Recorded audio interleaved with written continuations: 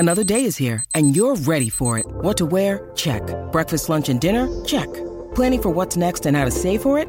That's where Bank of America can help. For your financial to-dos, Bank of America has experts ready to help get you closer to your goals. Get started at one of our local financial centers or 24/7 in our mobile banking app.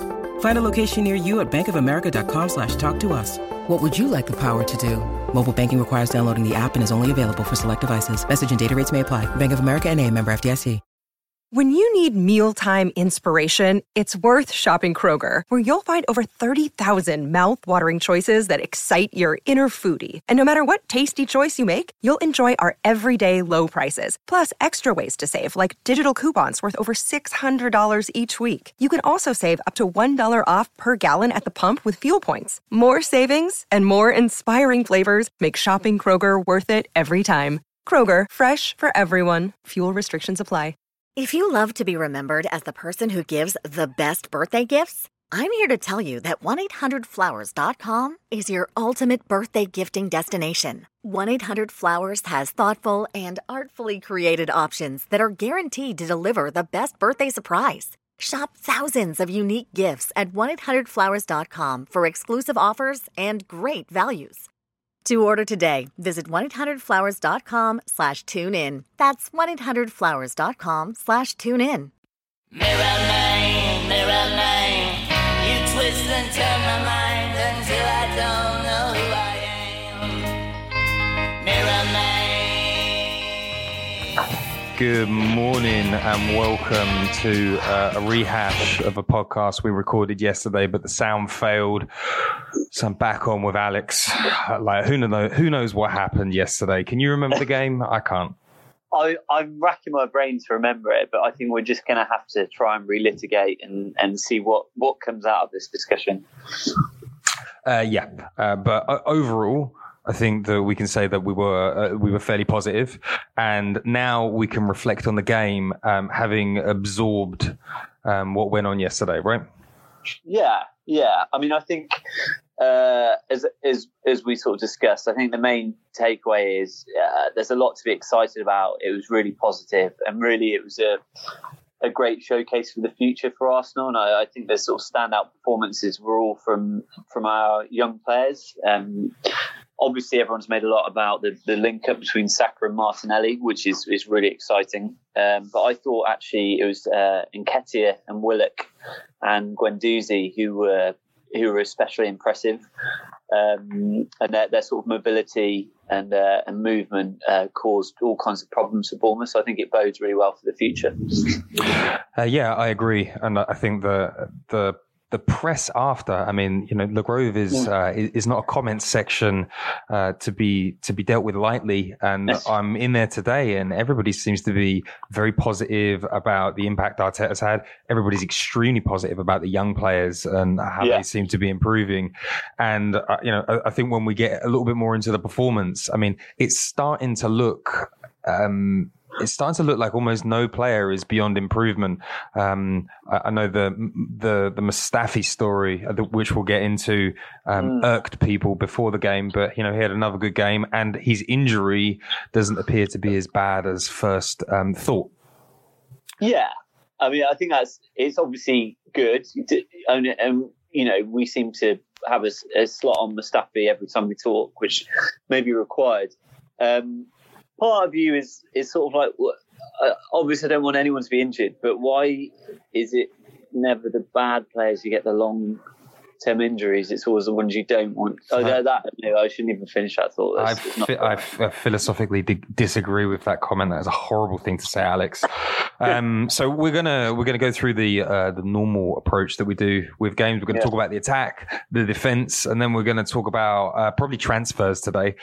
So we'll be back in part 2, because I'm just going to check the sound, because I'm not losing this one. I'm not losing this one. So.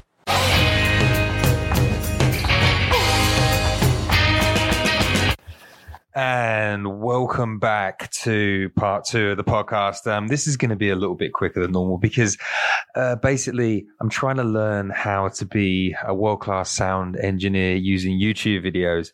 And there's like every single tool that you buy has a delete fucking everything button. And now I can't fucking recover basically 20 minutes of talking with Alex about transfers and, what our hopes and dreams are. It's really frustrating. But one day I will get there. And in the meantime, I will lose much content in the process. But anyway, just, let's touch on some of the transfer news that's been going on over the past few days. It appears Arsenal have gone from a summer of can-do to a January of Dick Law. Let's just call it Dick Law-esque transfer escapades. The most entertaining one so far, and it might not actually turn out to be as entertaining as we thought, but Pablo Mari gets busted coming out of the airport by an Arsenal journalist. He looks very sheepish. So does the player. We're all out there trying to work out who the fuck Pablo Mari is. He plays for Flamengo. They just won the South American equivalent of the Champions League. He's 6'3". He's built. He's very, very handsome. A little bit slow. Maybe like a modern day version of Per Mertesacker. And no sooner have we set our sights on seeing him in the first team for the Bournemouth game than he's back on the plane heading back to Brazil. Since then, it does appear that the deal hasn't necessarily fallen through. He was always due to go back to Brazil. Maybe he forgot his keys or his wallet. But I think overall, the big question is, can you pick up a player for that much of a bargain and truly get a bargain when they're 26 years old? Some of the history of the player is that he went to Manchester City. He played 3 years. He did a season in Holland. He did a season for Deportivo La Coruña, playing in the second division. He didn't get his move back to Manchester City. He never even trained a day with his home club. And then he eventually found his way to Brazil to play under Jorge Jesus, where he really began to find his feet. And now he's back on the agenda, with potentially getting a move back to Arsenal this January. I don't know whether this is going to be a good move or not. I like the fact that we're taking, hopefully educated gambles in the transfer market. But I don't really trust Raul's judgment. I'm not really sure about Edu. I think that summer was very hit and miss. I don't like the fact that Canelles is sniffing around another transfer. There are Twitter rumors that Raul has tried to jam his favorite agent into the deal for the Shakhtar centre back as well. It just doesn't smell very good to me. And look, I think a lot of people are saying, well, you should be able to use super agents, and Arsenal never used super agents, and we missed out on players like Ronaldo. Look, I totally understand the benefits of super agents. You've only got to look at Haaland of Dortmund to see that sometimes a super agent opens doors, but that Borussia Dortmund did their due diligence first. That there was some robust data that sat behind the player's transfer. That they had world-class scouts assessing his videos and going out there watching him in the flesh. They probably put feelers out to find out what his behavior was like behind the scenes. And then they engaged with a super agent. Mino Raiola didn't walk into the headquarters of Dortmund to say, hey, I've got a player that I think that you might like. Why don't you do a deal for him? And let's do it really quickly just to get it through the door. But that's kind of what it looks like with Arsenal at the moment. I mean, David Luiz in the summer, everybody knew that we needed a centre back. We waited for till the very last minute. Then Kia pops up and he's got a player. David Luiz somehow manages to break his deal, gets a move to us. Who knows what the agent's fees were? I heard from behind the scenes that deal could add up to 40 million by the time all is said and done.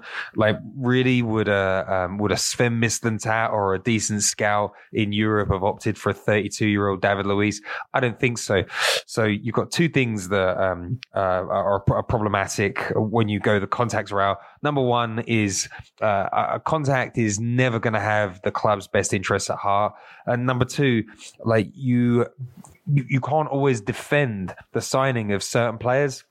And if you look at some of the signings that Raul made when he was at Barcelona in that sporting director role, wow, he made some bad signings. But when you're a club the size of Barcelona and you've got a revenue pool the size that they're dealing with, then you can recover. Arsenal could barely put enough pennies together to sign an £8 million risky signing from Brazil, let alone opting for a £72 million Pepe signing.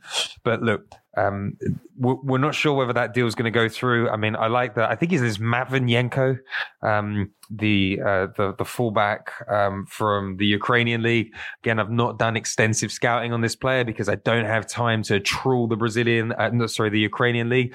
But again, it looks like another defender who's great on the ball.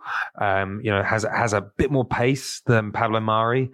Will obviously come with that Eastern European fight and aggression that we love to watch so much in the Premier League. And Shakhtar Donetsk under Fonseca, like what an exciting brand of football they played, like a real joy to watch. So you can see why Arteta wants to sniff around a player that's used to tight possession pace play with the ability to play a high line. So those are the two players that we're mostly linked to. There's also Thomas Lemar, who seems to be coming back onto the scene. I think it's very difficult to judge Thomas Lemar because you can sit there and you can judge him by how he's done under Diego Simeone, somebody that doesn't like to play with the ball, somebody that is all about defense, all about putting a shift in for the side, something that Arteta asks for. You can't deny that, but I'm not really sure that he is a free-flowing, attack-minded coach that's really going to serve as a player that came from a free-flowing, attack-minded coach. When he was at Monaco, playing in a side that scored the most goals, won Ligue 1 after defeating a PSG side that was one of the most expensively assembled of all time. So, could Arsenal bring him back from the dead? Could he find the form that attracted a rumored £95 million bid for Arsene Wenger when he was having desperate times? Look, who knows? But I think that the more attacking options we can bring into the side, the better. If he can go back to some of that world class form, brilliant. But again, it seems like one of those deals that I doubt we're gonna pull over the line. But you also have to say, look, Arteta's doing a good job with the kids. Do we want to put a winger in front of some of the young kids that we've got in the side at the moment? I don't think so. What's going to work better for the side? Getting Mustafi back to World Cup winning form, or bringing in somebody from a very slow league, two reasonably slow leagues, and expecting them to adapt immediately? So I wouldn't be surprised if we don't sign anyone. And also, I feel like we're always signing players under duress. I don't think that the planning has been particularly good over the last two transfer windows. It'd be nice to just see where this squad can go and then make some real rational signings that are going to move the team forward. Like, let's prioritize that athleticism. Let's prioritize players that can really work in a Mikel Arteta system. And let's build for the future. No more plus 30 players. Let's try and bring in players that are 22, 23, 24 years old that we're going to get 2 to 3 massive seasons out of. That's what's going to excite the fans. That's what's going to prove most value for money. And that is hopefully what's going to get us the potential of a Coutinho signing where we can get £150 million player, then reap the rewards and then kick on just like Liverpool did. But in the meantime, let's see where this goes. The good news is that Mustafi's injury doesn't look terrible, according to the press. So it will at least have him available, and then we'll see what magic Edu and Raul can pull off. Let's see if they do actually end up pulling one of those centre backs over the line, because some of the rumours going about right now is that we could be looking to pull both over. So that covers off that covers off part 2. Really sorry to Alex. We had a great bit of chat. I'm really shit with technology, but we'll be back with some detailed transfer analysis next week because the transfer window is shutting in just a few days' time. I'll be back in part 3 with Alex, where we'll talk about the game.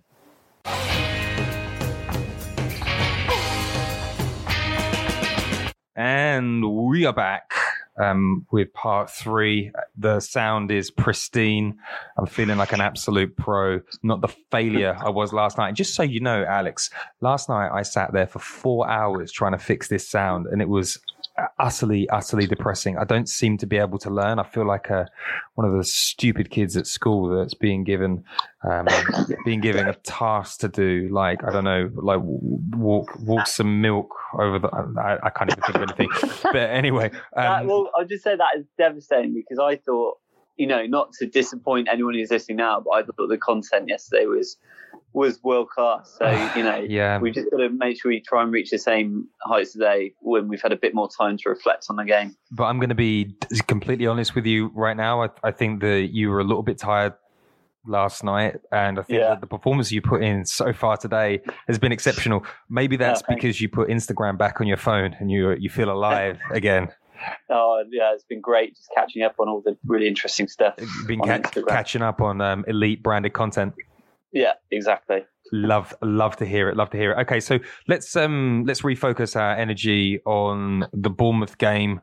Let's start with the performance. I feel that maybe too much time has passed to really get into the nitty gritty about it. But like overall, what did you think about the game and the signifiers of what the performance said? Yeah, I think it was obviously nervy towards the end, and the result I don't think quite reflected the quality of the performance. I think it was really, really encouraging, and there's lots.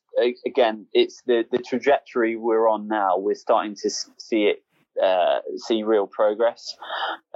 We were. Bournemouth aren't a great side. We know that, but it's still away from home. It's our second string team. We've got lots of players out, and we were so dominant for the majority of the game. And unlike last time, we were able to sort of turn that dominance into goals. And it wasn't, obviously it would have been nice to score more and keep a clean sheet, but I think it was the quality of the goals scored was what was really exciting. They were real team goals. They involved lots of movement and instinctive passes, and that thing Arteta talked about when he first came in about just knowing where the player is going to be. And the thing I loved about yesterday was the interview that Saka and Nketiah gave afterwards, and I think there was the thing that was obvious from it was they both so clearly are bought into, but also understand the manager's vision.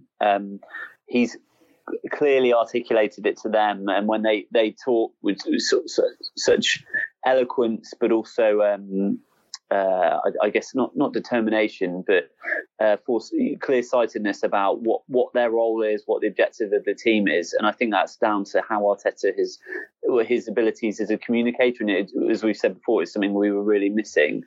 The other thing, I think it was Saka who said, we're playing the Arsenal way and passing and these types of goals, and it's something obviously Arteta wants us to be doing.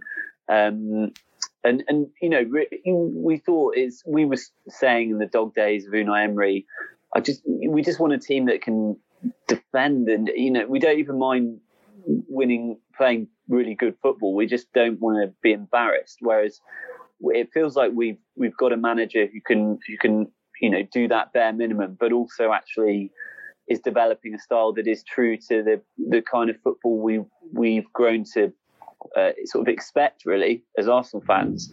So I think it's overall it's really positive. I'm going completely overboard for one FA Cup game, but it was great. I mean, what about you overall in terms of performance? What was your takeaway? I felt really positive. I mean, that's 6 games that the manager has gone unbeaten now, and I know it's only a small amount of games, but the progress that we've made inside, what are we talking now? 3 months? That's not 3. It's like a month. 3 months. Sorry, 3 weeks. I was thinking. So it's 3 to 4 weeks. Maybe we're just tipping into 5 weeks. Has been next level, unbelievable. So I'm excited. The fans are excited. The players seem excited. I was just watching Arteta talk after the game. The thing that that brings me a lot of joy with Arteta is that he really loves being Arsenal manager. He loves talking about football. He has this great energy and like charisma and excitement, and it's infectious. He's not Jurgen Klopp levels of OTT, but he is certainly a very excitable guy. And I think that he's very he's almost strict, and he has high expectations. He always talks about what he likes, and there's a clear path, there's a clear direction. And that was an FA Cup game that normally we wouldn't have paid much attention to.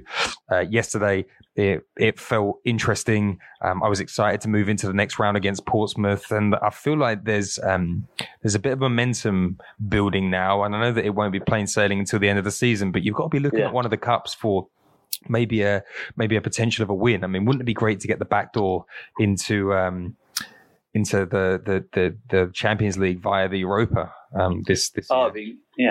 It'd be incredible. I think just on the point about his press conferences and the infectiousness of his character, I think that is really true and really valid. And I think as football fans, we all tend to overanalyze everything and assume because there's such big money involved and it's such a competitive and hard to competitive sort of environment, that there's all these things that are needed to motivate players, to get the best out of them, to get a team playing cohesively and all that stuff.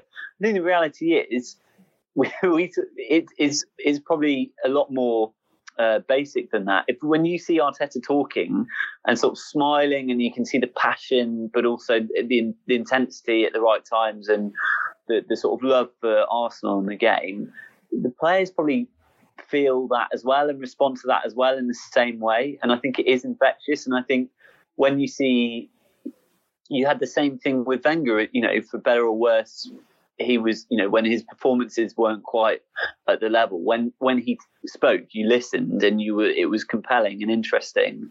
And I expect it was the same for the players and his coaches, and sort of as a counterpoint when, we sort of joked about it, but a guy like Emery coming in, he's kind of I'm sure he's a nice guy, but he was kind of a bit weird and a bit just sort of came across as a bit shifty and a bit awkward. And if that guy is leading you into battle, you're not really feeling it, are you? So I think sometimes it is just as the point about communication. And I think this is something I wanted to mention when we first spoke about Arteta. And people talked about the language barrier with Emery. I don't even think it's that. I think if his English was flawless, it would still be the same. He would still have the same issue with communication. I don't think he was clear in his own mind about what he wanted. I don't think he was authentic, and I don't think he was sort of was able to see his ideas through and would sort of change his mind. Whereas with Arteta, he's got all those things. So I think that was just a point on that point about his press conferences. I think on the other point about the cup run, I mean, yeah, why not? And the reason, you've still got to be realistic. We're talking about, all Arsenal need to do to get into the Champions League is win their first ever European Cup, the first European Cup for a while. It's no small feat, and the odds are we're probably not going to do that. But the thing that gives you sort of confidence from yesterday is that we've got enough depth in the squad to put out a good team in cup games that can get a result. And again, it's Bournemouth, but they're not terrible, and it's away from home and all those things. So yeah, why not sort of get excited about that? Yeah, I completely agree. And I think the brutality of elite level sport is that being a football manager is not just about technical know-how. If you are not an interesting person and you're a bit of a melt, players are going to feel that and they're not going to listen to you. And it doesn't matter how good your ideas are. If you cannot command authority over men, you are not going to succeed. And I think that was the problem that Unai Emery had at PSG. And I think that, maybe his coaching style worked for players that needed to be coached. So when you're at Sevilla and you know that you don't listen to Unai Emery, your next club could be in the second division. It changes the maybe it changes the mindset a little bit. Yeah. And but I think with Arteta, he's might not have been the most prestigious player ever, but he won 2 FA Cups and he played all around the world. But as a coach, he's got next level ideas. He knows how to communicate. He speaks all the languages, and he's got ideas that you want to get behind. And Unai Emery just simply didn't have those ideas. Yeah. Absolutely. So, is there anything else that you that you want to talk about? Any standout players that you were enjoying watching? So, I think we've talked about. Well, we sort of touched on them. I think there's a couple of performances to note, right? And apologies if we're rehashing. Saka and Martinelli. Really exciting partnership. And again, the thing that came through in the interview with Saka yesterday was he talked about how he's been, they've been talking about how they play together and getting the best out of each other. And I just absolutely love that their sort of commitment and their professionalism. And I think that is a really exciting partnership that's developing. I think Nketiah offered us a lot more than Lacazette has done in recent weeks. Not to be too down on Lacazette, and I think overall he's obviously a better player at the moment. But it was good to have that depth and that option.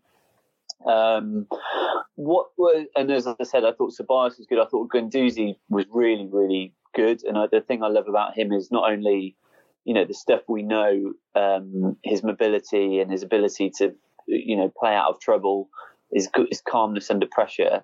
And he's starting to look better in Arteta's system. The thing I love about him is his shithousing, which I can't lie. I just think it's brilliant. It's great to have a player that opposition fans absolutely despise. I was going to ask you what you thought of Pepe's performance. I don't know. I think the Pepe is very in and out. I think that he's. You mentioned the five-a-side football stylings of certain players. Oh no, you mentioned the footballers who look good at five-a-side. I remember that when we were at university, there were always like certain kids from London that could absolutely destroy you in a game of five-a-side, but put them out on a lever-side pitch and they didn't look quite so fancy. And I kind of look at Pepe sometimes and I'm like, he's got all the moves and all the shimmies, but sometimes it just doesn't come off and he looks a bit average. He'll pick up the ball, he'll shimmy, and then he'll pass it behind him. And like yesterday was one of those games where I really thought that I would see a bit more of an impact from him, but he doesn't have the same drive that Saka and Gabriel have, and I don't think he impacts the game with presence in a way that you would hope for somebody that rich. Do you think it's because Saka and Martinelli? I mean, there's clearly Saka has more license to get forward than Bellerin does. So I wonder if he's a bit isolated. And I think the thing I really want to see it would be good to see for Pepe is, and maybe it hasn't quite happened yet, is developing an understanding with Lacazette and Aubameyang and Ozil, because there's some interplay, but they're not quite all clicking on the same wavelength. And I think they haven't really had enough game minutes together yet. But I think once that takes off and they start to, the movements become a bit more intuitive and the understanding does, I think he might explode. But I just felt like again yesterday he was a bit isolated, and even within that he did a pretty good job of being dangerous and creating chances. I think he tends to be more isolated on the right than the left wing. I think that he's. I think that by the time we get to the end of the season, hopefully we'll be seeing a more consistent side of him, and hopefully we'll see the true Pepe coming through, because he certainly doesn't look like a £72 million player at the moment. And like the core narrative of the season seems to be overall the kids outshine the seniors, which is great to see. Yeah, absolutely. Right. Okay. Well, I think we're closing in on 45 minutes. Yeah. That was a good podcast. Thank you for jumping on board. No worries, man. It's a pleasure as always. So the next game's at Burnley at the weekend. You feeling good about that? They were on a bit of a run, and then they just lost to Norwich in the FA Cup. Look, I am positive FC at the moment, and I kind of hate Burnley. I know more for just Sean Dyche and his Sean and his whinging about Arsenal's sort of histrionics and things like that. I think he's a manager who sets his team up to go out and rough people up, which is fair enough, but then gets upset and cries foul when teams sort of, give it back to his players. So I don't really like him, and I hope we beat them handsomely. Awesome. Yeah, I'm kind of hoping that we can turn them over, because they had a good result against United, beating them for the first time ever at Old Trafford. Poor old Ole Gunnar Solskjaer. But then you don't know what Arsenal's going to turn up, but like it's starting to feel like you do actually know what Arsenal's going to turn up, and at least they're going to fight. But so we shall see. Okay, mate. Well, thank you for joining. If you're listening to this, remember, give us a 5-star rating on iTunes. Share it about with your friends at work, and we will see you next week. Thanks for coming on, Alex. Cheers, man. Thanks. Ciao for now.